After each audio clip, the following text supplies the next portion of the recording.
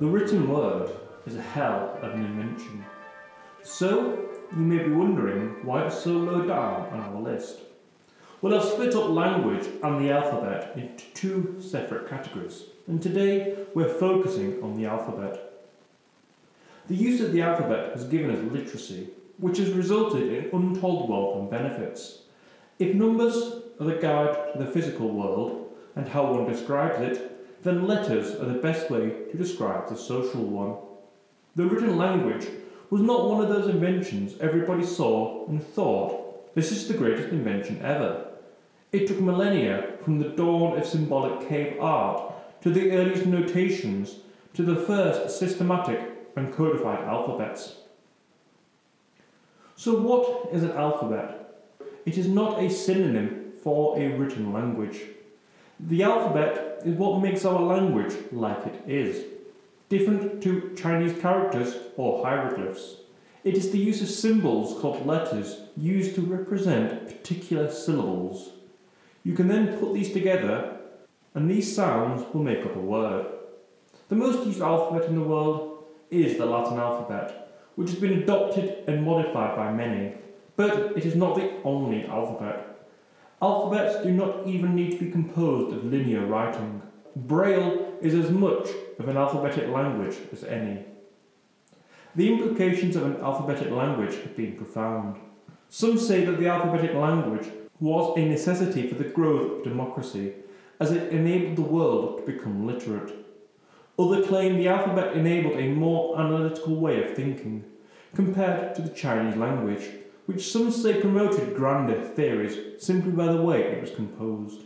Letter-by-letter thinking promoted reductionist thinking and smaller links between ideas, or so the theory goes. Not that I'd be too deterministic regarding how the written language impacted a society, though I think a link between an alphabet and democracy and general literacy is more plausible. Despite the obvious benefits of a written language, it was not always popular. Plato said writing was an inhuman and means of destroying memory. But in more modern times, the study of logic and language and the alphabet has been reappraised by more current philosophers. Ludwig Wittgenstein was one of the greatest philosophers of the 20th century, if not the greatest, and he theorised a lot about language.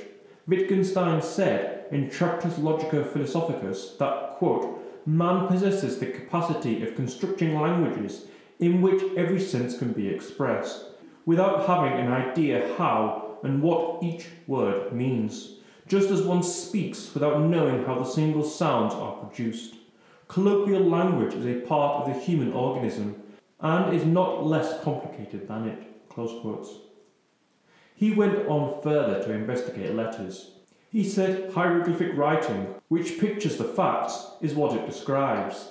From this origin came the modern alphabet, which managed to keep the essence of representation, even when it lost the descriptive symbols. The sound is represented by the letter. Hieroglyphs are a lot different to the modern alphabet. The alphabet brought a capacity for a far broader range of expressions than hieroglyphs. However, just because the alphabet is an incredible invention doesn't mean most writing isn't good. The alphabet is surely capable of everything from describing the most incredible things possible, from science to love, to the most mundane. Yet, this is what makes the alphabet so great. It's only a tool from human ingenuity. From Shakespeare to crazy people of Facebook, the alphabet ranges from the very best of humanity to the worst. The story of inventions is the story of tools. The alphabet is the most flexible tool humans have ever invented. But we need to remember there are many different alphabets. The Latin script in its English form more accurately represents English than Chinese characters represent Mandarin. Yet, this doesn't really matter for literacy overall. While the Finnish script, for example, is highly efficient, phonetically wise, the lack of efficiency in the Chinese script, which the Japanese also use, doesn't mean there's any difference in learning ability. Both Japan and Finland have astoundingly high literacy rates. All alphabets result in the same innate ability to record. The alphabet and writing have some of the widest range of consequences of any invention. All knowledge is formed and codified in writing. Society builds on institutional memory. Writing helps us remember. Political leaders have used the written word for millennia, and it's no coincidence the earliest civilizations that we know were also the civilizations that could write. When do we start our episode? What is an alphabet? Is rock art a form of communication? You could argue it's a very early form. The earliest form, from what I've read, would mean the alphabet started around 40,000 years ago. But this would have simply been tallies, proto-writing if you will, notches on bones to record the moon phases as an early calendar, a form of recording using the tally. Yet, this is hardly a detailed alphabet. So the earliest system of any form of writing we know is tallies. This is any type of notches or way to keep track of events. Tallies could be taken to track the days or lunar notions to create calendars or to remind somebody to do something. The Chancellor of the Exchequer used tally sticks to record receipts from 1100 to 1834, while clay tokens with various indentations have been recorded around the Levant and Mesopotamia, but nobody knows what they were for, yet accountancy is a good guess. Over time, these tokens increased in complexity, and it may have meant that the number of things you could do with them also increased. With a stenciled hand and red dots drawn onto a boulder 20,000 years old count, is that writing? There is an increase in the number of paintings and drawings being found, which might tell us whether this is writing. If it's the use of images to represent thoughts, does that make it writing? Perhaps certain Ice Age humans had a complete alphabet that's now lost to history, as we're only picking up certain things. I mean, we cannot even be sure these humans could talk, though most scientists believe they could. The modern-day alphabet and written word emerged as a direct consequence of the expanding economy in Sumer in modern-day southern Iraq. The complexity of trade and state administration meant that being able to record things from memory was getting ever harder. A permanent record was needed. You can imagine how this worked. Nobody at the time thought they were doing anything special. One day, somebody decides to put a marker on a tablet to indicate something he or she might forget. This expands and expands into a more complex system of recording transactions. It may take many generations. Administrators over time realise this is the most efficient system for recording the truth of what is going on, and keep adding little bits and little bits to keep records up to date. Eventually it becomes necessary to be taught how to use this system. This might have taken decades, and nobody realised they were inventing an alphabet or the written word. It was just a useful tool. This probably happened in Uruk in Sumer, but we don't really know. This then led to the radical rebus principle. Rebus is a technique that uses pictures and symbols to suggest the sound of words. For example, a picture of a bee and a representational image of N would result in the word bean. The most famous example of this was the Narmer palette. The Narmer palette dates from 3100 BC and was ceremonial in nature. It looked like a small shield and has what looks like a drawing on it. It was not intended to send significant meaning, but begins to show the abstractions that the alphabet would become as you start to see words. This hardly seems like writing or even proto-writing. But consider today, we are closer to the time of Alexander the Great than the making of the Narmer palette. Writing took a long time from representational images and the slow integration of abstraction to get proto-sentences. Through the mix of other hieroglyphs, writing took a long time from representational images and the slow integration of abstraction to get to proto-sentences through the mix of other hieroglyphs. This rebus principle, that a pictographic symbol could be used for its phonetic value, was a revelation and not something universally adopted or discovered by other early writing systems. Once general writing was invented, it spread throughout the world, either diffusing through introduction from other cultures or evolving in similar ways. Egypt in 3100 BC, Indus Valley 2500 BC, Crete 1900 BC, China 1200 BC, and Central America 600 BC. It's of course most likely that the idea of writing spread rather than particular symbols, but we don't really know much more than that, as there's no empirical evidence as to how or why writing spread. We either have diffusion or evolution. Depending on your view of human creativity, you can either believe it all came from this one spot, or all these cultures developed it independently. It's probably a little bit of both. Perhaps the most important early written text in Egyptian times is the Rosetta Stone. If you go to the British Museum, it's one of the principal highlights of perhaps the second most famous museum in the world, after the Louvre, though it's very disappointing to go and see. The Rosetta Stone was discovered in July 1799 in an old wall in the village of Rosetta. The French military and scientific attaché, who instantly understood the potential of this script, sent copies of the Rosetta Stone to scholars across Europe, as at the time there was no understanding of hieroglyphs. On the Rosetta Stone were three scripts: Greek, Egyptian hieroglyphs, and a cursive form of Egyptian called Demotic. The first task was to translate Greek, and the script was a decree passed by a general council of priests. It was written in Greek because the rulers of Egypt were Macedonian Greeks, descended from Alexander the Great. The scholar then moved to the Demotic script. They knew the three scripts were identical in meaning, if not an exact translation, because the Greek portion told them it was a literal translation. They managed to identify the name Ptolemy in the Demotic script. However, not all of this Demotic script was alphabetical in nature. The man who deciphered it was Thomas Young.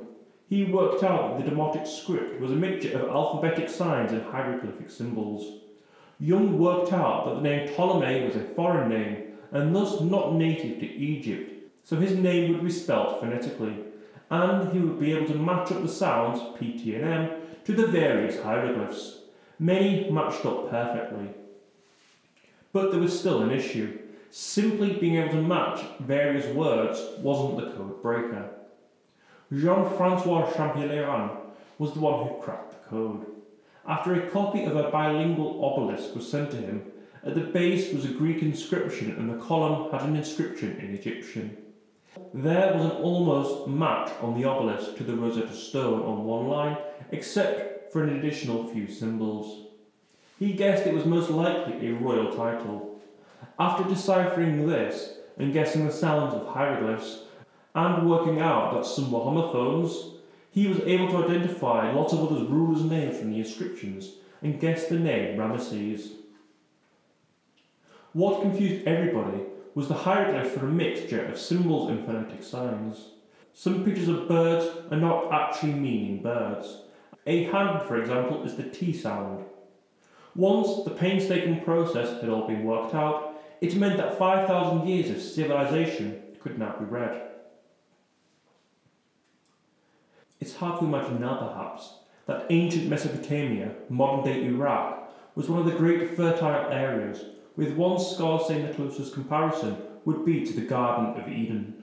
Agriculture prospered along with cities and states and empires. The first clay tablet was found in 3300 BC.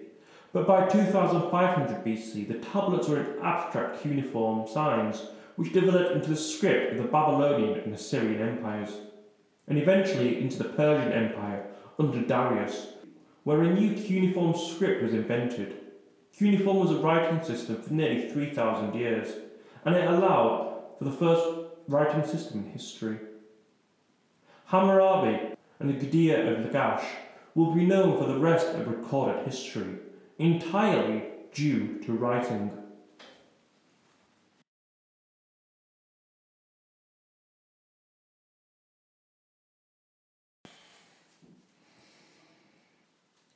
Cuneiform was almost lost to humanity and disappeared from collective knowledge from the birth of Jesus to around 1718, when a Spanish ambassador of Persia, Garcia Silva Figueroa, identified ruins at the ancient site, Persepolis, where a mystery inscription was found. Not Aramaic, Hebrew, Greek or Arabic, there was no real idea of what it was. When the cuneiform was first published in 1657, it didn't arouse much interest. It took until the 1770s for the process to start, with Carsten Niebuhr, the first to notice many of the inscriptions were duplicated, meaning he could check them against each other. He found that the writing was left to right and isolated the simplest signs. By 1800, decipherment proper started with German George Grotefend. He looked for a royal inscription like King or Son of X. Grotefend found a highlighted name which he reasoned was Darius, and another which could be Xerxes, his son. After translating these from the nearest language, which he thought to be Zoroastrian, he came up with an alphabet based from that. Most of this was wrong, but it was a good start to deciphering the language. In the end, there was a Rosetta Stone for cuneiform, found cut into the cliffs of western Iran near modern-day Bististan, with Old Persian, Elamite and Babylonian. What was found was that cuneiform was an intensely complicated script. Firstly, we're talking about a script that spans 3,000 years. If you listen to English 1,000 years ago, it sounds like German or Norse, and basically a different language. Even Shakespeare is difficult, and that's only 400 years old. During its first 3 millennia of working use, there were 15 languages using the cuneiform script. One of the more lasting and interesting things about the Sumerian system, and life that still lives with us, is the sexagesimal system. That is the use of 12 as a base. The Sumerians used multiples of 12 for everything. That's why we have 60 minutes in an hour and 300 degrees in a circle. Despite the limitations of the cuneiform script, which is still a proto-writing style, it holds some of the earliest literature we know, such as the Law Code of Hammurabi, King of Babylon, and the Epic of Gilgamesh. But I think it's interesting to compare the two, Egyptian and cuneiform. Cuneiform took centuries to develop. Egyptians suddenly appeared in around 3100 BC, just about the same time as the old dynasties did. In the period before, there have been archaeological finds of pottery and other worked items with symbols of pictogram of pre-dynasty Egypt, but I don't think these can be counted as writing per se. The idea of writing could well have been diffused from Mesopotamia, which was ahead by 200 years in this respect, but it may be an independent development. There may have been some things that were diffused, certain ideas, while others developed independently. From this came Demotic, which by the time of Greek domination was standard in Egypt. Its name comes from Demoticus, meaning in common use. Hieroglyphs were written from right to left and left to right, with the indicator being which way the symbols were facing the way the script should be read, though right to left reading was most common. How many people could write in Egypt? In the Old Kingdom, the population was around 1 million, and increasing to around 4.5 in the Greco-Roman period, and it has been estimated that around 1% were literate during this time. So from two of the great earliest languages to the first language of note in Europe. When archaeologist Arthur Evans discovered what he thought to be the palace of King Minos with the infamous labyrinth, what he actually found was a huge load of clay tablets written in Greek that had no resemblance to Egyptian hieroglyphs, cuneiform or the later Greek. He therefore had to coin a term for it. Having read Karl Hoch's Dad Minos Krita in 1825, he chose Minoan, which had been previously used to describe ancient Crete. He then needed a name for the new script he had just found, and he chose the unsexiest name of all time, Linear Script of Class B. Let's never let Arthur Evans name anything ever again. I do wonder if the Minoan language had a better name for its script, it might be better known. But Arthur Evans never even managed to decipher it, even after 40 years. It was Michael Ventris in 1952 who got that honour. A millennium and a half after Sumerian and Egyptian scripts, but pre-classical Greek by 500 years, Linear B is the first European script we can understand. Linear A, which came before B, has some similarities, but it still hasn't been deciphered much. Linear B was partly decrypted by Arthur Evans by looking at a Cypriot script he had also been deciphering. But Evans, despite finding coincidences with classical Greek, believed it couldn't possibly be Greek. Michael Ventris believed the same, but after a suggestion from an American classic scholar, Alice Kober, who said there were some similarities with Greek and Latin in its syntax, she recommended Ventris investigate this further. Ventris had been a schoolboy when he first became interested in Linear B, and 85-year-old Evans in 1936, and showed him and some of the other boys Linear B tablets. 16 years later, Ventris, when he found out it had still not been deciphered, made it his task to do so.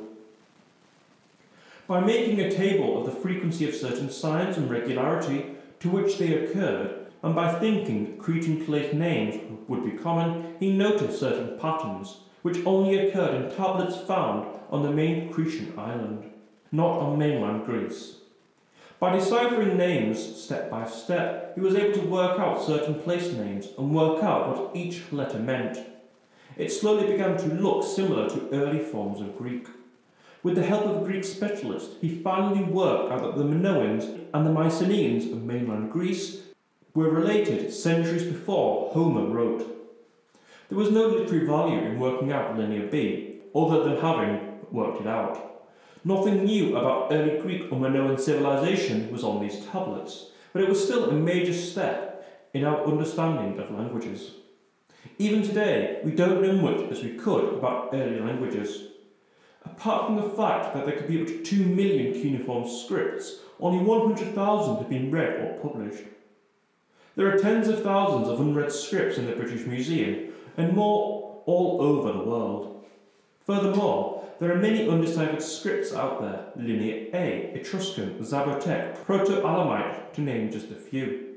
A few have been partially known, but for some like Indus, we don't even know what script it was written in. One of the more interesting cases of proto-writing calls from Easter Island called Rongo Rongo, a language made of a type of glyphs, but it's such a mystery nobody knows if it's even writing or whether it was an isolated language or came from Peru or possibly China. This would tell us whether it's indeed possible for civilizations to create their own language in isolate. It's most likely Rongo Rongo is a form of proto-writing with phonetic and logographic elements. But whatever it is, it's still broadly considered proto-writing. So if all of this is forms of proto-writing, where did the modern alphabet come from? Was it influenced by any of these scripts we have discussed? Well, nobody quite knows. The unwritten word clearly got to Greece, but it's not clear if it was influenced by Mesopotamia, Egypt, or Crete. Nobody knows if there was a single inventor or a gradual process. Of course, it's most likely a gradual development over time as commerce interfaced with people, and there needed to be more complex things written down and recorded than before. There were likely great scholars and artists and authority figures who used the language and developed it and pushed it further. Deep conceptual shifts in humanity can take a long time. I wouldn't expect the alphabet to be any different. The earliest alphabet comes from Egypt, with a sphinx in the British Museum from around 1500 BC, with a strange inscription that reads, "Beloved of Hathor, mistress of turquoise." The archaeologists Sir Flinders Perry, who discovered it, guessed it was an alphabetical script because there was only 30 different symbols used. Later Egyptologists studied it and thought it was similar to certain Egyptian hieroglyphs. If you believe the story of Moses writing down the Ten Commandments, then it's most likely he used this script. With Egyptians, beginning with the alphabet, how did it get to the West and take its modern form? For this, the alphabet most likely went to the Canaanites in modern-day Israel and Palestine, where the language started to evolve. The Canaanites lived at the crossroads of Egypt, the Hittites, the Babylonian and Cretan empires, and didn't have their own script. This meant they needed one that was easy to make, quick to write, and precise in meaning. A simple adoption and copying from other cultures, but primarily Egyptian, would do the job nicely. The Canaanite alphabet of the 2nd millennium BC then diffused towards the Phoenicians. It's strongly believed this to be the root from around 1000 BC, but it isn't a clear line. This is because where it went, Phoenicia, has to be one of the most important, least known about of the great civilizations. Most agree it was a Semitic-speaking community in modern-day Lebanon, similar to ancient Greece in its setup of city-states. The Phoenicians were known for their trading, with trading routes set up all the way across the Mediterranean, especially on the African side. From the oldest known Phoenician script in the 11th BC, there were a lot of similar scripts over the next millennia. No surprise, as the Phoenicians were the greatest seafarers of the age who travelled and explored the Mid-Atlantic and may have circumnavigated Africa more than 2,000 years before the Portuguese. We don't know much about the Phoenicians as they left few records, but their alphabet of 22 letters went everywhere, and the names of the letters are the same as the Hebrew letters of today. When a Greek historian called the alphabet Phonikiogrammata and said it was brought to Greece by the legendary Cadmos, we might as well believe him, because we don't have much more information. The transmission of the alphabet between Phoenicia and Greece probably wasn't easy. The Greeks would have thought the Phoenicians were barbarizing their own language as they taught them their script, and their pronunciations were all wrong. There isn't a lot similar with our alphabet and the Greek one. Early Phoenician looks nothing like ours, early Greek looks something like it, but classical Greek begins to start looking somewhat similar. The names for letters for the Phoenician alphabet is similar to Greek, and this is where we get the first sense of how similar and how different these languages are to the modern day. I'll go through each alphabet in turn. First will be the Phoenician and the second will be the Greek letter. Aleph and Alpha, Beth and Beta, Gimel and Gamma, Daleth and Delta, He and Ipsilon, Wa and Dagama, Zayin and Zeta, Heth and Eta, Teth and Theta, Yod Iota, Kaf and Kappa, Lamed Lambda, Mem Mu, Nun Nu, Samet Z, Ayat Omicron, Pi Pi, Sardis San, Kof Copper, Res Rho, Sin Sigma, Tor Tau. While the Greeks also came up with 3 new letters, Epsilon, Xi and Omega. There are difficulties in assigning an exact date to the invention of the Greek alphabet. The earliest known Greek alphabetical inscriptions comes from 730 BC. Yet there are no business documents or anything useful you might find from written languages, leading some to speculate if it was written purely to record Homer. Before the deciphering of Linear B, it was assumed that Greeks were illiterate, while, since the deciphering, the period of Homeric Greece and the rise of classical Greece has been called a Dark Age, which is still the prevailing view, but some do argue it wasn't anywhere near a Dark Age. Writing in Greece, using the alphabetic principle spread from Greece to Europe and to the East in the form, originally of Aramaic to modern India. Colonialism resulted in the alphabet being adopted all across the world, except for the Chinese and Japanese. The Greek alphabet was a remarkable thing. In context of its emergence, it was also unique. It was free from any other contact from literate societies. Political and social autonomy meant Greece had its own identity. There was a maintaining of this identity orally until the alphabet. The invention of the alphabet was made by speakers of the language. The alphabet was controlled by Greek speakers. No other oral to literate society has all of these 5 requirements. The Greek language, unlike that of the Sumerian and Babylonian scripts, was a complete alphabet, capable of detailing complete stories, unlike that of the Gilgamesh story, which was a precise script with little decoration, as it was meant to be read aloud and embellished and extended during readings. The rise of the Greek alphabet we know now wasn't the only alphabet circling in Greece. This is the most well known, as one variation called the Eolian alphabet, which was taken to Italy in around 750 BC. The Greek alphabet we think of as the classical Greek one, called the Ionian alphabet, was only compulsory in Athens in 403 BC. From the Latin alphabet modified out of the Greek language we get English.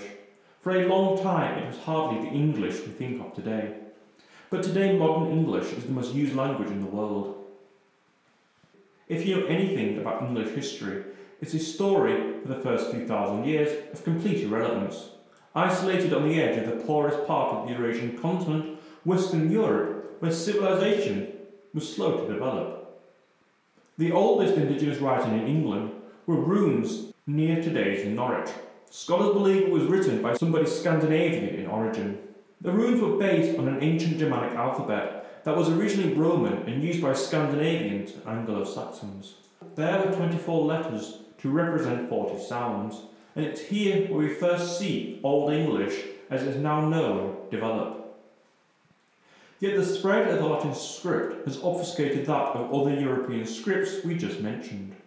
Found to have existed from the 2nd century AD in northern Europe, runes have been found to record the tongues of the Goths, Danes, Swedes, Norwegians, English, Frisians, Franks, and various tribes of Germania.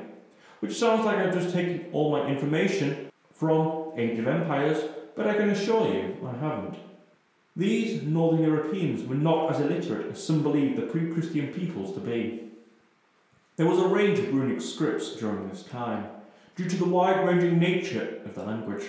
The total number of runic scripts is estimated at 5,000, most of which are Nordic and in particular Swedish. Runes are a particular mystery with no real idea of where they were invented.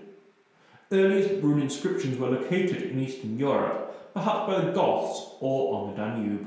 Other hypotheses include runes coming from Jutland in Denmark or coming from northern Italy. Most, however, do conclude that it was based upon the Latin script in a major way. The runic alphabet has 24 letters, with some of them matching up with the Latin alphabet and other adaptations of the Roman scripts. The sounds of the Germanic language are not too similar to that of Latin, so there is an obvious reason why the alphabets were different. Despite runes able to be read, the meaning is often cryptic due to the lack of knowledge about early Germanic languages. The first Latin texts in English were from 675 to 975 AD, in the various dialects of Old English at the time: West Saxon, Kentish, Mercian, Northumbrian. Modern English is mostly a Mercian and Northumbrian dialect. Following the Northern Conquest, writing in England really began to increase in popularity. From 2,000 charters in Anglo-Saxon England to tens of thousands of charters in mid-13th century England alone, the increase in Middle English increased exponentially during this period. 20 medieval texts were written in the 13th century, 140 in the 14th century, and 872 in the 15th century. Despite there being an English script, it was not standardised. During the 14th century, attempts were taken to turn English into something uniform. There were various guilds and professional groups who were pushing for a more standard English. This largely came from southern parts of England, like East Anglia and London, while the latter development of the two ancient universities in Oxford and Cambridge helped to develop. The advent of printing helped to solidify the written language and accelerated the development of English. Firstly, because it stimulated the creation of books to guide writers and printers into how to follow a standard form. So, we've had a quick look at the development of English, but let's look at other scripts for now. Firstly, the Hebrew script.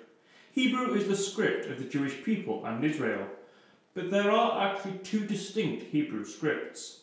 The first is found only in religious literature and a few Samaritans. It is the oldest script by quite some distance, having descended from the Phoenician script around the 9th century BC, but disappeared from secular use around the 6th century BC. The second script, sometimes known as Square Hebrew. Modern Hebrew is Square Hebrew and dates from the 3rd century AD.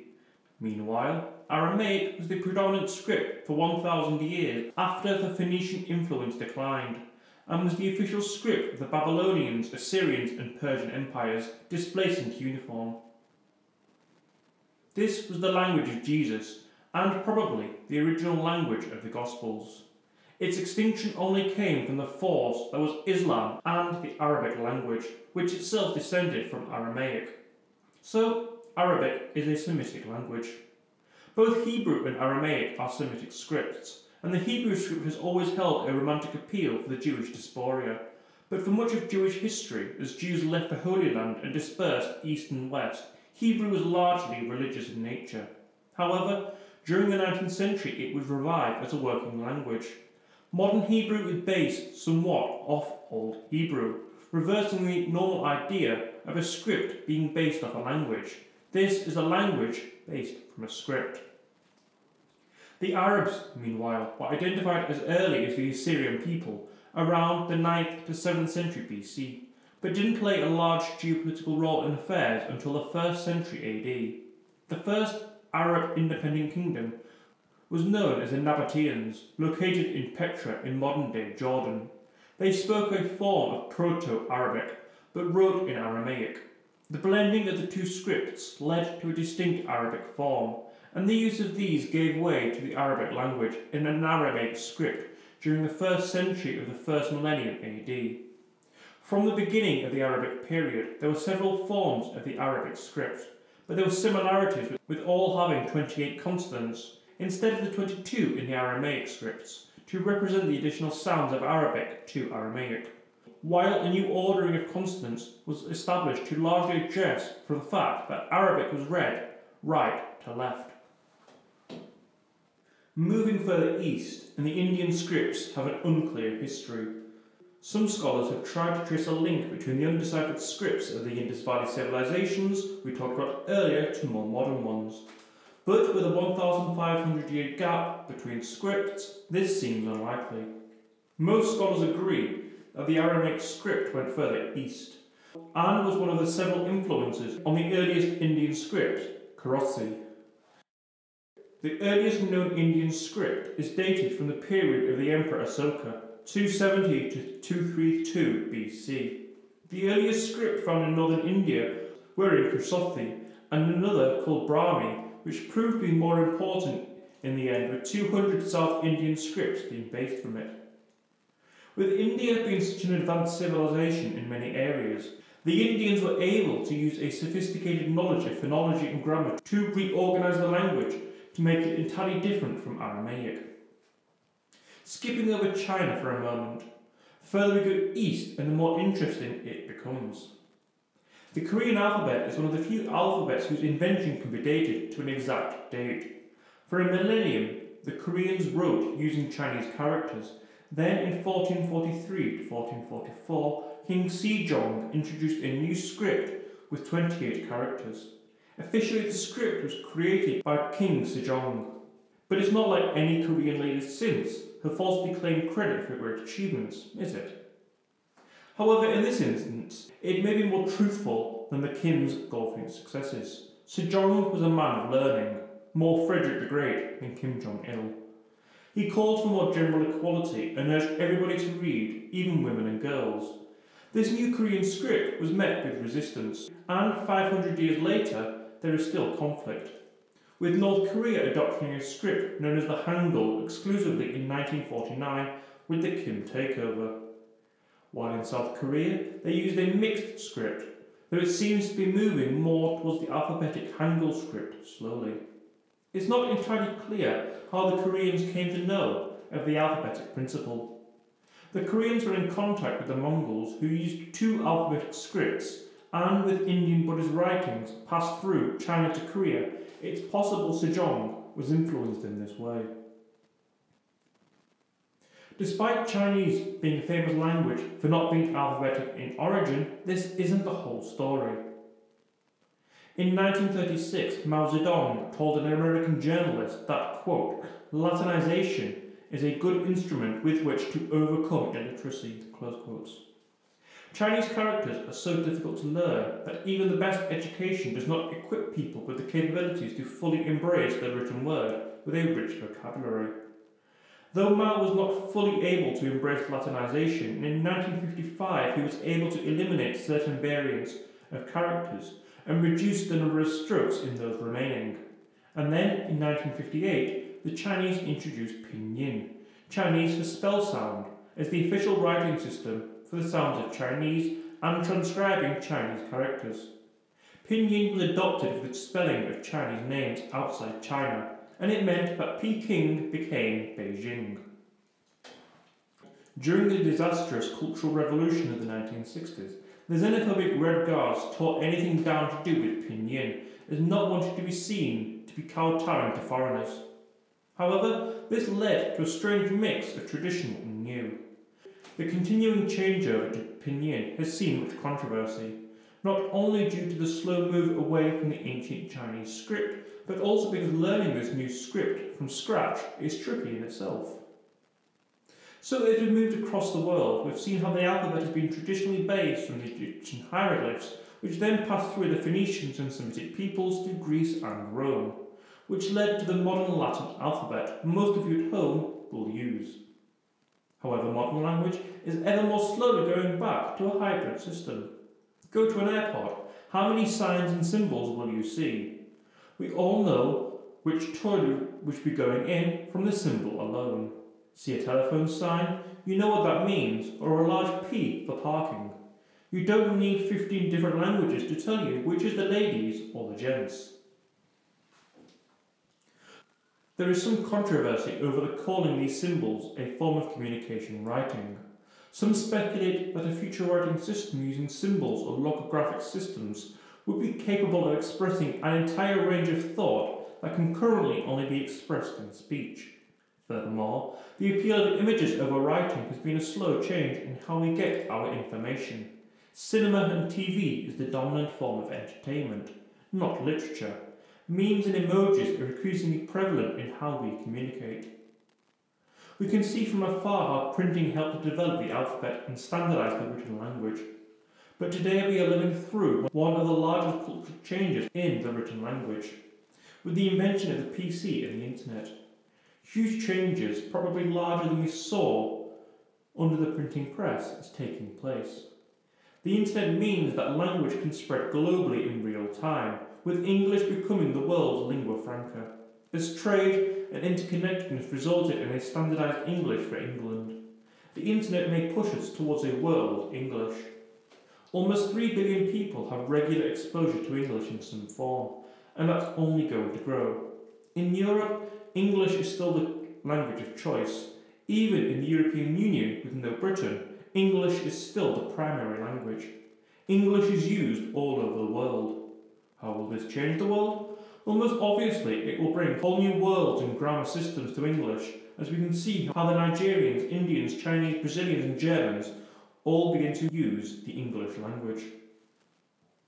So, the Latin alphabet has 21 letters in Finnish to 30 letters in Croatian.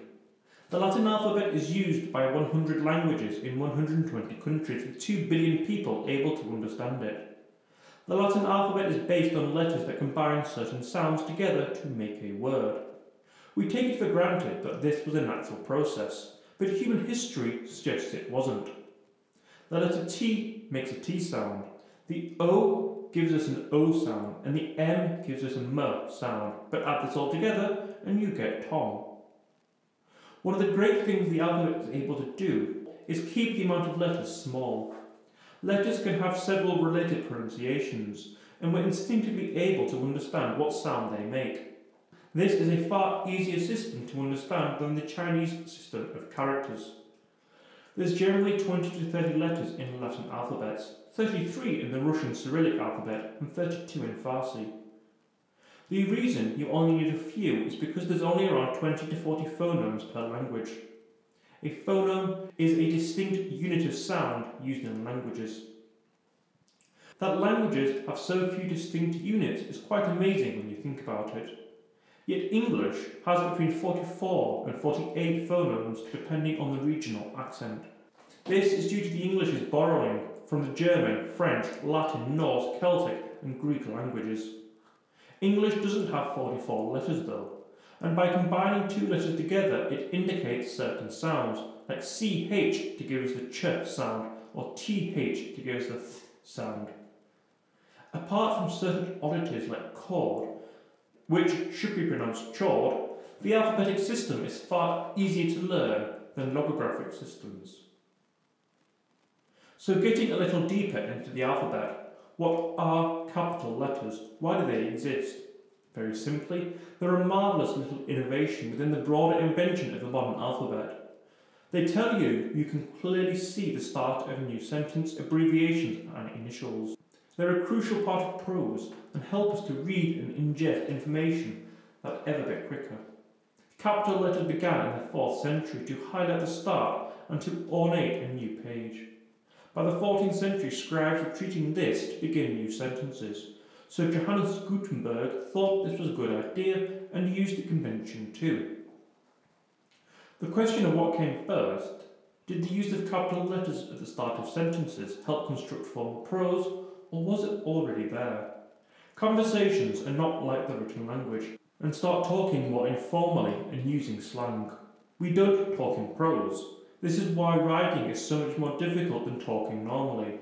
We don't think in prose. Prose is considered thoughtful and reflective. Capital letters all help with this process. Yet despite all of this, 5 and 6-year-olds can learn the basics of language and writing very quickly. And this is due to the alphabetic system. The Chinese language needs 2,000 symbols for daily educated readers, and there are 60,000 symbols overall. The average person has around 20,000 active words in their vocabulary, or around 40,000 passively, showing what a huge task this is to learn too. But English has only 26 letters, and it still managed to give rise to some of the greatest works of literature and human creativity. So what are these 26 letters? And how did English come to export this variation of the Latin script, one of the many variations around the world, so effectively? So now we're going to do a complete A to Z of the Latin alphabet as we understand it in English.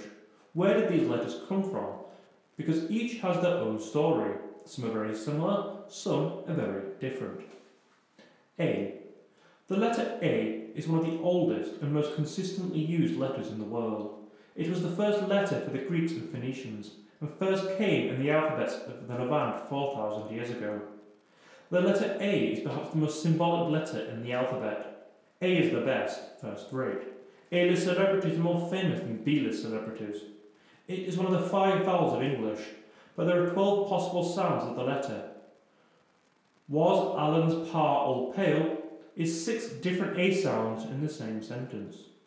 The A sound made during pa is the normal pronunciation of letters in other languages. This A sound, scholar David Dringer, quote, the purest and simplest vocalic sound as uttered by the opening of the passage of the throat to its fullest extent, close quotes. The Greek letter alpha gave way to the Etruscan A, that led to the Roman adoption of the sound. Its written form has 3 variations. The written form of A we all write is different to the way we write A as a capital and A in lowercase. It shares this only with G in having a different print or digital form to its handwritten equivalent. B. B originally comes from the Egyptian hieroglyphs and means shelter. Rotate the B 90 degrees so the loops are below, break open one of the loops on the letter B and you have a door, room and a roof over both. The Semitic word for house is bayat, which begins with B, and the letter was rotated to a vertical position, and the Greeks closed the loops and called it beta. The Etruscans reduced beta to ba or be, which the Romans and Normans kept, but in English this became B, though in Irish be still survives its pronunciation. C. C began life as Gimel in Phoenician, and looked something like a boomerang, not that they'd know what that was of course. The Greeks then called it Gamma, and the Etruscans turned the G sound of Gamma into a K sound. The Normans pronounced it Se, and this became C. C is one of the oldest letters in the alphabet, with its 3 main sounds so unlike. The K sound, the S sound, and the Ch sound. The K and the Q sound also take up some of the real estate of C. Despite it being the 13th most used letter, it had only one genuine original sound, Ch. Some language reformers have tried to reduce or eliminate the C. As early as 1551, John Hart was urging for the reform of the letter C. The reason for C's lack of utility is the Etruscans who copied the letter from the Greeks had little need for it themselves. The Roman period just after the Etruscans saw the heyday of the letter C with Cicero, Caesar and the Colosseum, but after Rome, C became slurred into the Ch sound.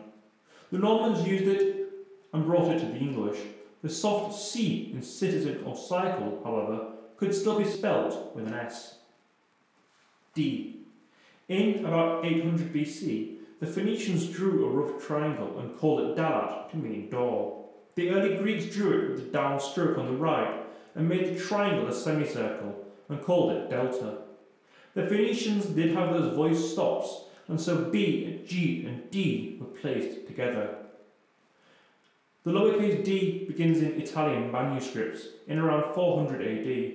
However, early printers in 1500 turned the D around and connected the semicircle up to create what we know as the capitalised D. In Norman English, it was pronounced day, and the great vowel shift turned this into D. In English, D is the first sound learned in English.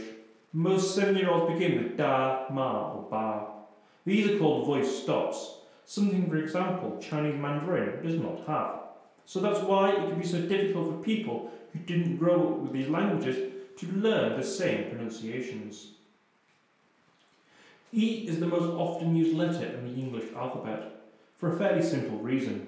E can be used to make 15 different sounds. In the following words, E makes a different sound each time. Be, mere, red, alert, sadden, new, so, latter, great, hard, and height. E's prominence also increased with the computer and putting E before everything. Email, for example. And if you go to the right parties and ask for an E, that will also give you the night of your life. The other thing with E is that it can be used on words that give no meaning and used on the end to elongate a word. Win, with an E on the end, is wine. Just elongate the previous 3 letters. Same with fat versus fate. In the 1600s, wife was pronounced the same, but spelled W-I-F. Add the E on the end, and you've got the modern day spelling. Starting around 3,800 years ago as a stick man with 2 arms and 1 central leg. It probably meant he and was pronounced her. By the time the Phoenicians got hold of the letter in 1000 BC, they turned it to look like the reverse of F, but with 2 horizontal lines instead of our 1. The ancient Greeks kept this letter, and around 700 BC, the letter began to indicate the sound E. And then the Romans created the uppercase letter E. In around 540 AD, Latin manuscripts began to see lowercase e's, something the printers also saw in the 1500s and kept the lowercase e. The E hasn't really changed. It is perhaps the most important letter in the alphabet. F. F is probably the one letter that's most identified with one word. And we all know what that word is. It's now lost a lot of its pure vulgarity and now used to shock and grab attention. It's a great letter for it too. You can really spit out that letter. The reason is that the F belongs to a group of consonants called fructives, which involves breath expelled through some constrictions of the mouth. Letters like S, Z and Sh are fructives too. The crude sound of the F letter was not unique to English, with Cicero calling it the unsweetest sound in Latin. He said it was harsh and unpleasant, a sound scarcely human or even vocal.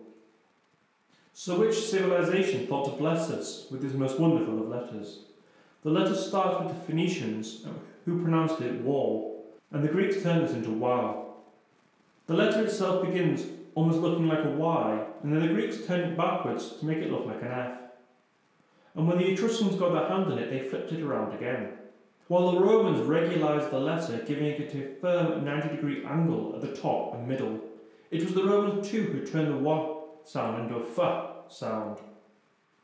G. There's a reason the word guttural starts with a G. G starts with a very throaty and deep sound. G has 5 potential pronunciations, including a silent one.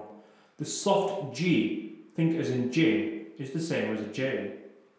Soft C and soft G share a lot in common. G is one of the oldest letters going back to the Phoenicians, where G was the 3rd letter of the alphabet, only to be replaced by C. The Greeks then took this letter they called Gimel, which remains the third letter of the Hebrew alphabet, and which looked like our capital I. It was pronounced Z, which is how the Romans picked it up from the Etruscans. However, they didn't need the same Z sounds, and so the Romans refashioned it to look more like an E, without the middle horizontal stroke, while the letter itself became more of a hard G sound. The letter began to be curved to a crescent shape, so it began to get the modern day G shape. And the Romans pronounced it Gay due to its similarity to C, and thought to curve it like that too. With the Romans having no J, the G would have to be both a hard and soft sound to compensate, which is why so many Latin words with a G in them are pronounced with a J. Think religion, for example. H or H. This is one of the biggest divisions in the alphabet, is how to say this letter. All this despite H being a relatively pointless letter. I would always say, if you were to remove one letter, it should be the H. Its biggest use is to make breathy sounds for other words. Think ah or We treat it as a letter and a consonant at that, but it's a mere addendum to the alphabet. So where did we get this pointless letter? Well, back to the Phoenicians who used the H sound to pronounce the sound hey. The Greeks copied the Phoenicians' alphabet, where the H sound was more covered by the modern day E, while the Greeks added in its own letter for this sound called heta, which was once again copied by the Etruscans and later the Romans. The addition of the H was controversial, with Romans and Greeks thinking this to be a letter. The dislike of H was followed up by the French Renaissance, with Gregory Torrey in 1529 saying H is not a letter, but by poetic license is given that status. In the 1712 book English Grammar, Michael Mater says, quote, H is not a proper letter, and its use will be taught amongst those marks which belong to syllables, close quotes. Playwright Ben Jonson was more supportive in 1640, marking H to be a different letter, but still an important one. H's transmission to English went through the Normans in 1200 AD, with Norman French struggling to translate Anglo-Saxon into the Roman letters they were working with, so the H was added to help with this. Another difficult issue H faces is its tendency to fade from pronunciations at the start of words. The sentence, "An historian who has written a history book," has the first H being pronounced less than the H in history. The most famous loss of the H is in the Cockney accent. Think hello rather than hello. I. The I has to be one of the most distinctive letters of the English alphabet, and is used in so many different ways. It's the fourth or fifth most used of all letters. It probably helps it's a vowel too. The I and the E often get mixed up, with the whole I before C except after C thing, which is completely wrong. In around 1000 BC, the letter Yod. The Greeks adopted this and turned it into the letter iota, and it became a vertical two-jointed squiggle, and by 700 BC it became the vertical straight line we know today. Charlemagne's scripts gave us the minuscule version we know today. The pronunciation has changed too, with the Normans pronouncing it E, which evolved to I. The I is the alphabet's smallest letter, and subsequently has led it for much unuse. In the 1980s, Vanity Fair banned its use at the start of articles, as it wouldn't be spotted by many readers. However, its smallness also led it to be used in more imaginative ways. Its small nature compared to a big letter led Apple to introduce the I for Internet to the front of its new products. iMac or iPad were not really named as such because of the I for Internet, but because stylistically the I next to a big imposing letter like M or P is eye-catching. J. In Spanish, the old I sound was being pronounced in three ways: J, J, and Ch. There was no letter for these sounds, and so the Spanish invented the J to account for these sounds in the 1500s, as spelling started to be standardised with the printing press. So J is the last letter to be added to the English alphabet. Samuel Johnson thought it to be a secondary letter and a variant of I. Since the J introduction, it has been applied literally to anything and everything with the modern day J sound. Jupiter would have originally been called Jupiter, and Julius, as in Julius Caesar, was originally called Julius. The J sound also accounted for the G sound, which in Latin had always been a hard sound, but as Rome collapsed in 1476 and the various Romance languages grew out of Latin, pronunciation slipped and the Y sound slurred. In medieval Spain this became a H sound, which is why in Spanish it's Jesus, not Jesus. They never simply picked up this sound. In French, Italian and Portuguese it became a J, and then the Spanish started to print the J. It should be no surprise that Spanish has kept the flame of Latin's lack of J sound, with Spanish being the closest language to Latin. In Old English, there was no J sound. The Normans would have to introduce it into England, yet even by the 1640s the use of I for J was still in regular print. The use of J in the alphabet was only really confirmed by the American adoption of the letter. Even by 1836, books were being published saying the letter was unneeded, but by the 1850s, there was no going back now. K. K is in a hard place, having to constantly fight for its sound next to C and Q. This is odd, as we have too few letters for sounds, and here we have an extra one. It would be far better if we had a letter for sh or th. All this results in K and Q being the most underused letters in the alphabet. Well, whose fault is this over the confusion of the K sound? Well, it starts with the Egyptians in 2000 BC, with a letter looking like an outstretched hand. The Semites took this letter and called it Kaf, meaning palm of hand, to signify the K sound. The Phoenicians took this and turned it into a reverse of our modern day K sound. When the Greeks got hold of it, they called it Kappa, and when they turned their writing from left to right, it was flipped to look like our K. Despite C gaining most of K's glory, the K is far more useful. The C has many sounds, while the K is reliable. You know what the sound of K is, but the sound of C is always changing. K tends to be used far more in Northern European languages than the C, which is much more common in Southern European languages. There's many German words with K in it, and not many in the Romance languages. The real people to blame are the Phoenicians, who already had two letters for this sound, kof and kuf, with them pronouncing them somewhat separately. Yet having the K and Q letter would not be useful for the rest of the people who inherited the alphabet. The Phoenician letters went to the Etruscans, who then added C as the third letter, making the K sound. The Etruscans pronounced the C, K and Q differently, but the Romans who inherited it from the Etruscans did not. They made C the primary letter for the K sound and used the Q in conjunction with the U to make the Qu sound. Indeed, K was basically a non-letter for the Romans, who only used it for foreign sounds.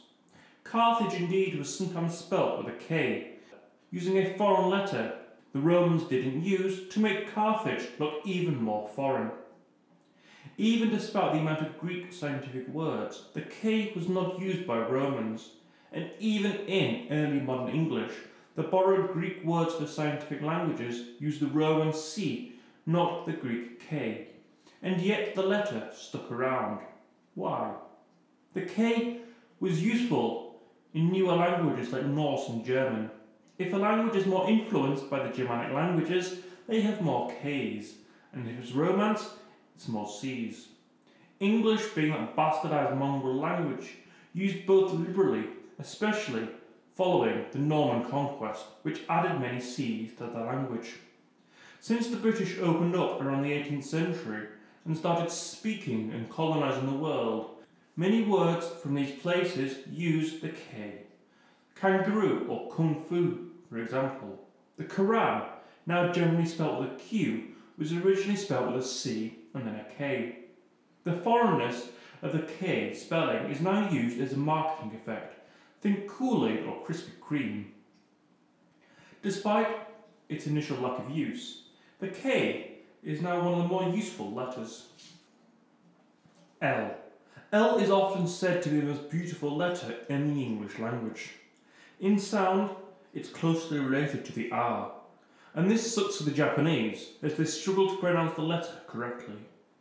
The supposed beauty of the sound comes from using your vocal cords as you push air past the side of your tongue as it blocks the mouth, with the tip behind the upper front teeth. This beauty results in supposedly the most beautiful phrase in the English language, at least to say, if not meaning.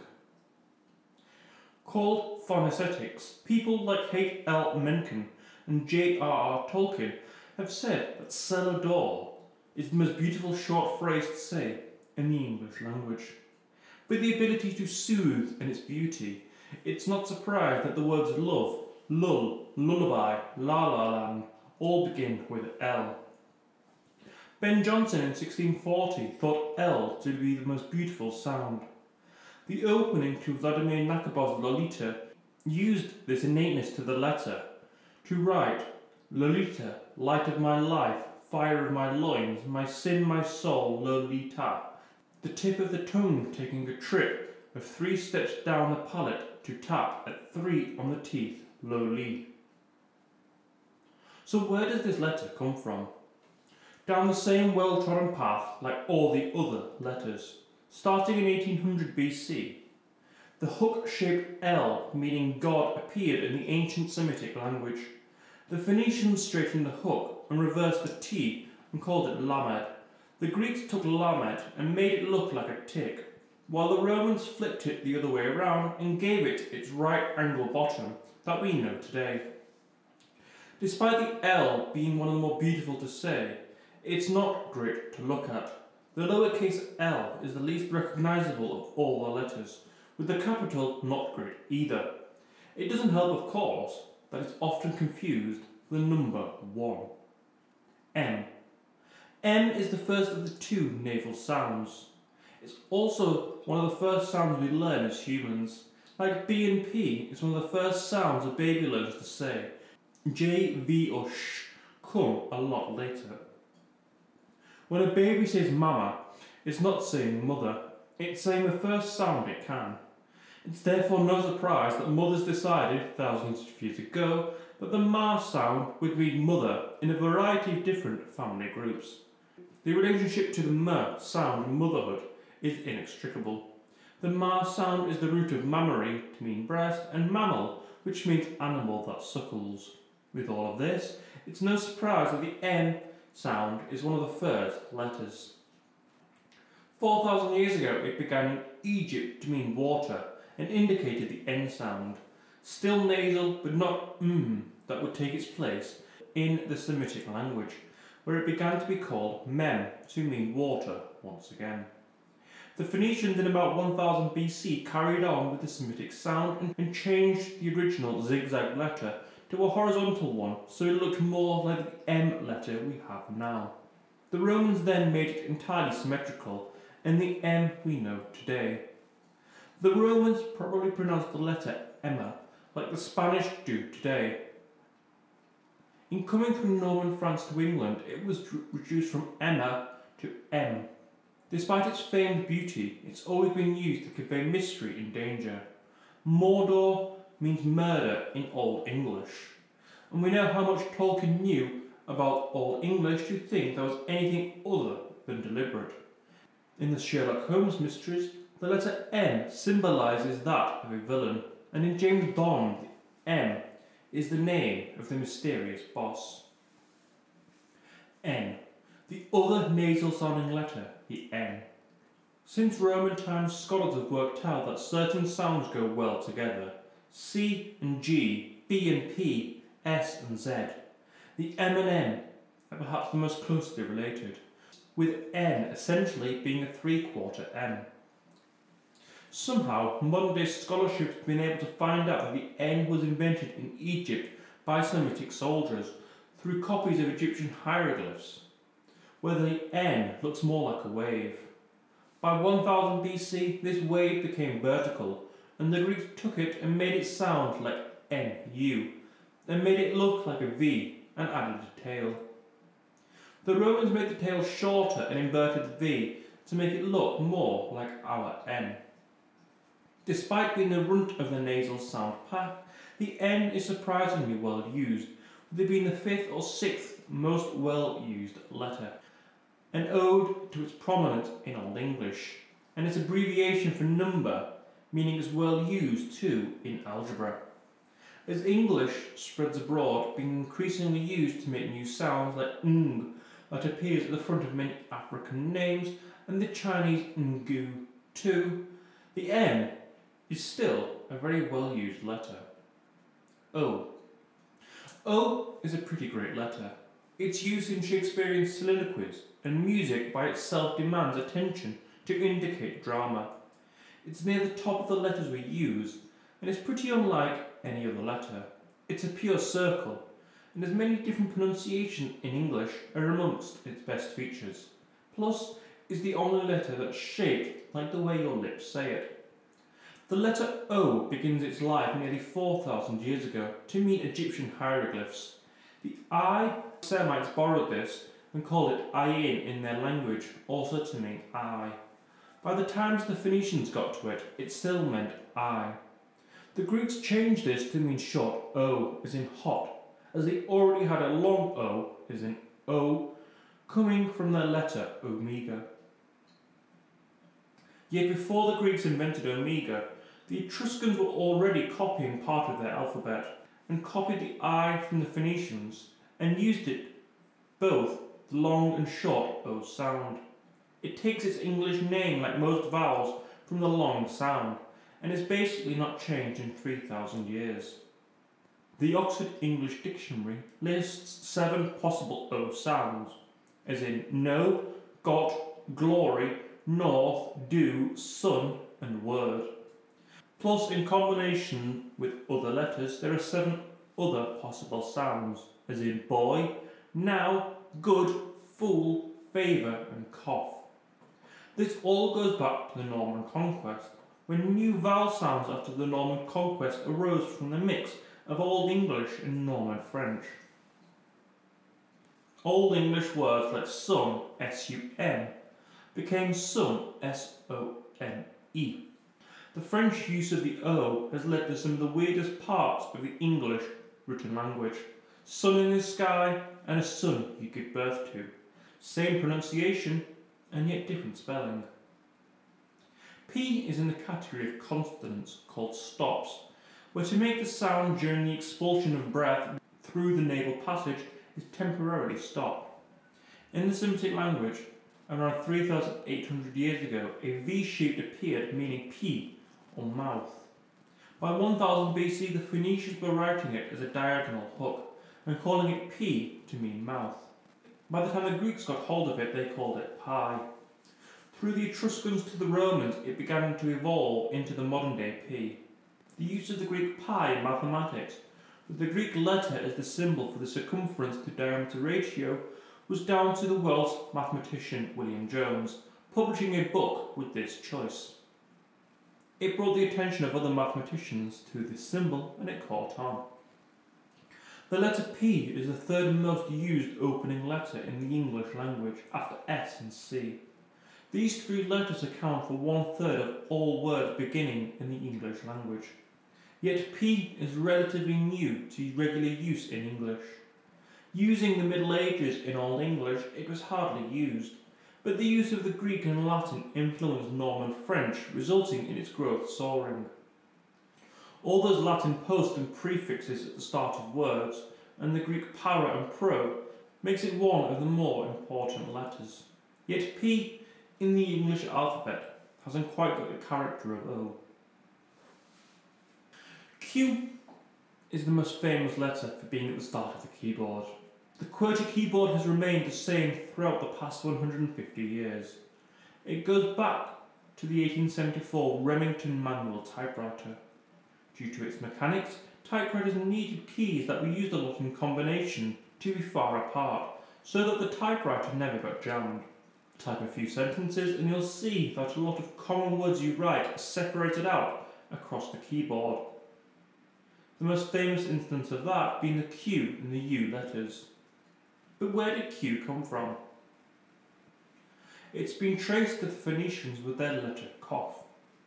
The Greeks adopted it and called it copper, whereas the Phoenicians made a distinction between the K of their Kaf and the Q of their Koph. The Greeks did not, and so they dropped copper. The Etruscans, however, did adopt it, and they passed it to the Romans, who pronounced it with the qu sound by 520 BC. It was the Romans who first invented the U after the Q to make the qu sound, which penetrated the rest of the world, even the German languages, where the qu sound beat out the Germanic sw sound. It's perhaps this reason that Q is one of the least used letters. Its only real sound is a bit pointless, but the Q is starting to become a more modern letter. Q is being used more and more to render foreign words and names into English. Words like Quran and Qatar are being spelt with a Q, hinting at a possible resurgence of the letter. R. R is one of the most remarkable sounds in the language, created by the vibration of the tongue throughout the mouth, with the tongue approaching the front teeth. R is a growl. Though interestingly, R is slowly slipping away in certain dialects of English. In some accents, the R is flattened. Earl becomes Earl. This isn't a new phenomenon. As the letter takes effort to say, people skip over it with the same effect and understanding. R begins with the Semites to mean resh or head. Around 1000 BC, the Phoenicians turned this into a reverse P, and the Greeks turned this into the early part of Rho. Slowly, with the Etruscans and the Romans, they turned it into the more modern-day R. S. It's no surprise that Slytherin House in Harry Potter begins with an S. It wasn't J.K. Rowling who was the first to notice the relationship between the hiss of the S sound and its relationship to snakes. S is the primary sibilant sound in English, that being a sound that hisses. Other sibilants include sh, z, or a soft c. S is the 8th most common letter, and S has about 4 sounds. The main two both occur in the word season. The other two are the sh sound and j sound, as in fusion or closure. Occasionally the S can also be silent, as in island. The S comes to use from a horizontal curved W, perhaps signifying an archer's bow in the Semitic alphabet. The Phoenicians took this in around 800 BC and made it look angular and more like the modern day W. At this point it meant sh, and the Greeks rotated it and called it sigma. The Etruscans took it and flipped it into the more regular S, and Romans turned it into a thick letter S. The S is one of the few letters that have philosophical and theological interpretations given to it. The hissing sound in Hebrew is one of the 3 mother letters along with A and M. The S also has an evil interpretation with its relationship to Satan. That the Nazi death group were called the SS probably doesn't help either. T. In the Western tradition, the T may be the most significant letter, the sign of the cross, the mark of Cain, and the final letter in the Hebrew alphabet. Even before Jesus was a thing, to the Romans it still marked the sign of crucifixion. The T is one of the more important letters in the language, with it being the second most used letter after E, and in Old English it was the most used letter. T's use comes from the TH sound, meaning the letter T is essentially 2 important sounds in one, with the strong T and the th sound. And the strong appearance it has on the paper is one of the most imposing letters in the English alphabet. The ancestor for T began in the ancient Semitic language in 1800 BC, looking like our simple T, and it was called Tor, meaning mark. The Greeks called it Tau, and the Etruscans adopted it and passed it to the Romans, who called it T. After Rome fell, the Latin T began to be used less.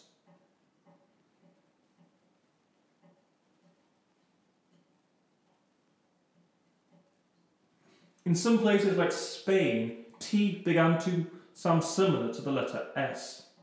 For example, nation was first pronounced nation, then it became nation, and in Spanish it's nación. The soft C replaces the T. Yet in medieval France they say the T slurs into the S sound in certain words, but chose to keep the letter T for this sound, hence modern English's weird use of the letter T. U is the final vowel, but it has two child consonants in V and W. U used to be alone, with the alphabet going T, U, X, Y and Z, and required to do the work of two letters. Furthermore, in the Roman days, the U looked like a modern day V. So, if you see a stone-carved name of Julius Caesar, not only will there not be a J, as the Romans didn't have a letter, the U's would be V's, but was still pronounced U. The rounded U only began in 300 AD, as the Romans added handwritten strokes to the V and circling it. The U was standardised in handwriting during the reign of Charlemagne in around 800. In Anglo-Saxon's rendering of the alphabet, the U was used early on, but as Latin became the Romance languages and spread northwards, there was confusion as to the sound. This was further compounded by the addition of the new V sound in medieval French, Italian and English. It was a sound with no letter. By Middle English in the 1300s, an attempt to order came to write V at the start of a sound and U anywhere else. Many of the earliest prints of Shakespeare used this method. But what really happened was the letters were formalised, with V given the V sound, of course, and U given the U sound. This ordering started in Italy. In around 700 it became formal, while at the same time another letter, W, was beginning to be given prominence in English and German. V and J are the youngest letters of the alphabet, with it only being fully accepted in the 19th century. V was born from U as J was born from I, and emerged from the broad changes in the European language after the fall of Rome. Ancient Latin has no V sound, with the closest being the F. The Old Latin U is sometimes used in Spanish and French, with Spanish being the closest descendant to the original. But words and sounds slurred into others. Coming out of the B sound, we get the V sound. The English already had a letter for this sound, with it being the modern day F. F and V are about as close as consonants can be. When the Normans invaded, they brought in Norman words, many of which had V sounds. Over the early modern period, the V letter emerged and codified into this somewhat new sound. W. The widest of all letters, and also the origin to the world's most pointless acronym. Saying World Wide Web is far quicker than saying www. Yet we continue to use the acronym, which takes far longer to say. The W is a sound that comes from the ancient Germanic roots, and one of the easiest sounds for an English baby to say. The W is perhaps the most interesting of all letters. It was first invented in the first millennium AD to exemplify how letters can be created to accommodate speech. The Latin W sound was mostly limited to making the qu sound, but outside the Latin sphere the W survived. The W thrived in the Germanic languages, with the Anglo-Saxons, those tribes in northern Germany and southern Denmark, in the 400s AD using it a lot. Words like weapon, witches and woods all began with W. As Vikings conquered parts of northern France like Normandy, they gave them the W. Norman French therefore had the W, and the Parisian French did not have it. The Normans used a double U shape to denote this new sound. The English did not have a letter for this. The modern day P was originally used to denote a wind sound, but the Normans saw an end to that. By the 1500s, the W began to be taught in English schools, while in Germany it saw a shift back to the V sound. X. X is perhaps the word most used by itself. X-ray, X-rated, X-Men. It's one of the most unused letters, and its use at the start of words indicates a level of mystery and lack of use. This has been used for X meaning the unknown. In maths, Descartes was the one who introduced the X to mean a missing number. And when X-rays were discovered by William Röntgen, he called them X, or mystery rays, as he didn't know what they were. Sometimes X was called X for experimental or extreme, in the case of triple X films. X comes to us from the Roman alphabet to represent the K sound. The letter was copied from the Etruscan alphabet, where it was taken up by the Romans and developed the sound X. In the Anglo-Saxon English, it was used for the hard K sound, as in Saxon or ox. With Norman French, a softer X, such as luxury or anxious, came into the language. Used at the start of a word, X effectively means the Z sound, as in xylophone or Xena, the princess warrior. Since the start of the internet, like Q, X has seen a resurgence, with X randomly put at the start of words to indicate cutting edge or some sort of computer wizardry, like Xbox or Xcode. Y. The Y hasn't always been the Y sound. In Germany, the Y is represented by the J. The modern-day Y is rooted both in the old-fashioned Greek vowel Y and the Roman sound Q. The Romans needed another letter, as their language had a few extra sounds to that of the Greeks, and so the U wouldn't cut it. By the 300s AD, the Roman Y was being pronounced the same as the Roman I. From 500 AD to 1000 AD, other words using the Roman I began to be spelt with a Y. Even today, I or Y can be used interchangeably, sometimes to mean different things. Flyer and flyer, using a Y or I, changes the meaning drastically. Z, if you're English, or Z, if you're American. The least used letter in English. For every 1,000 times E appears in the English language, Z only appears once. Yet like the other unused letters of the language, Z is appearing more and more, with Americans using a lot more Zs, where the English use S. For scribes, S is easier to use than Z, so in that instance I say the British is the correct spelling. For the English, Z was reminiscent of foreign words, and perhaps where there was an intention to highlight the foreignness of certain translations. The letter comes down the traditional path, of the Phoenicians to the Greeks, Etruscans and then Romans. The Greeks called it Zeta, and the Romans kept the name. With the emergence of the Romance languages from Latin, the Z spread modestly through France and Norman England. But with rivalry from S, the S went out, and in America the Z or the Z was often used instead. The reason for the difference in pronunciations is odd. It seems both Z and Z went to America, but in 1882 it was noted in New England that it was always pronounced Z, and in the South, Z. With New England's cultural and intellectual dominance, the Z won out over the South too. Not that it really matters, of course. Inventions are just tools. Tools are what separates humanity from apes. The alphabet is just one very important tool in our arsenal to help us communicate and record language. So the modern day person, the alphabet, is very important. We use other ways to communicate now, but the written language is still the best. Academia is all written. Not because it's full of old people who are determined not to change, though that could be true, but because it's the best way to spread information. It's the quickest, most efficient, and it's the cheapest. The alphabet is a remarkably little tool, helping us simply to represent certain sounds in our language on written paper. But for all of those reasons, it is listed at number 60 on our list of the greatest inventions of all time.